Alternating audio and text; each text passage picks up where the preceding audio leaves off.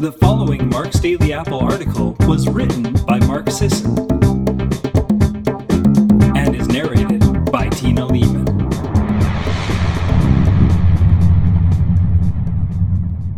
Is embodied movement a primal key to emotional health? Women carry trauma in their hips. The stray remark got my attention too. I was walking along the beach when I heard it. Two women, deep in conversation, had passed me. Between the waves and my dog's bark, it was the only snippet I caught. One had matter-of-factly declared it, and the other offered a knowing sigh in agreement. As a trainer, the thought jumped out at me.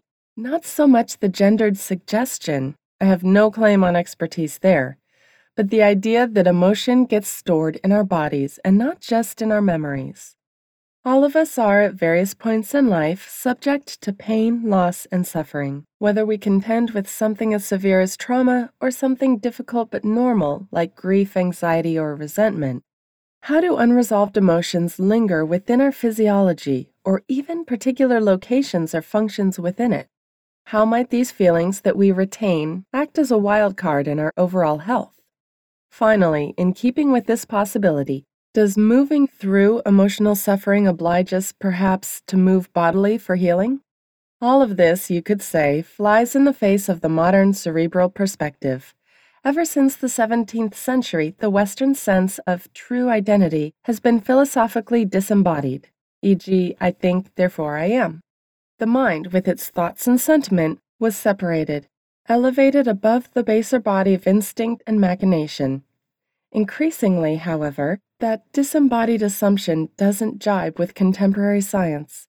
And let's face it, it never quite squared with a primal sensibility. Research into embodied cognition reveals how our bodies not only respond to our inner thoughts and outer environments, but actually have the power to steer our emotional and intellectual reactions and allow physical sensation to minor abstract concepts, e.g., a subject judging a person as warmer while he or she held a hot drink. In essence, how we move and stimulate our bodies subtly but potently influences our emotional state. Cultures that never divorced the mind from the body philosophically seem to have the advantage here. They're incidentally the wellspring of many movement-based contemplative practices, including yoga, active meditation, and many martial arts. Long before even those, however, indigenous groups participated in shamanistic ceremonies for healing. Grok didn't lie on the psychotherapist's leather couch, after all. Healing for the individual and the collective was simultaneously enacted and elicited through traditional dance and physical ritual. In that curious way, healing was performed as well as received. Fast forward to today, and even Western society has given rise to somatic therapies like Feldenkrais and the Alexander technique, which, in a simplistic nutshell, reason that errant physical alignment or movement patterns can skew our sensory perception and hamper well-being. Progressive psychotherapists have begun incorporating movement-based modalities like yoga poses within their practice. As clients talk through their wounds, they take poses to support that opening and vulnerability. The effect of emotional release, however, didn't begin in the psychotherapist's room. The heart-opening postures of yoga, as many an instructor will share, have inspired many a breakdown or breakthrough in their classes. But what about regular exercise? Can other, more basic physical activities offer a psychic release? Research is still clarifying this answer, but theoretically and anecdotally, it appears to be yes. We've long understood that exercise neurochemically acts on and within the brain. While studies have focused on benefits to cognition and mood, the crux here may be what happens in the moment rather than what comes afterward or builds over time. The interesting question may be, how does physical activity neurochemically allow us to engage certain brain centers or functions differently?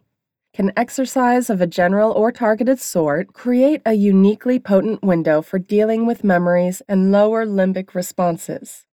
Trauma experts like Peter A. Levine note that the intensive fear of certain experiences freezes us like a wild animal caught by a predator.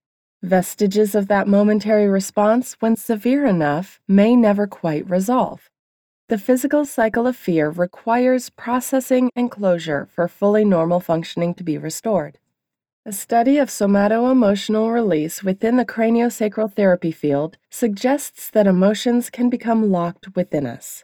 As a specialty, it offers body positions for their effective release. But the larger principle of action and release may hold too. Movement in this way can move us emotionally as well as physically. As a trainer, I've known many people who spontaneously took up exercise of one kind or another following points of major tragedy or transition in their lives. There was something about the shift in their needs and, in their words, something to the freedom they received on a long run or challenging climb that became their best therapy. From a primal perspective, maybe for them there's something to that flow state, to the regrounding and sensation when they spend much of the day otherwise numb.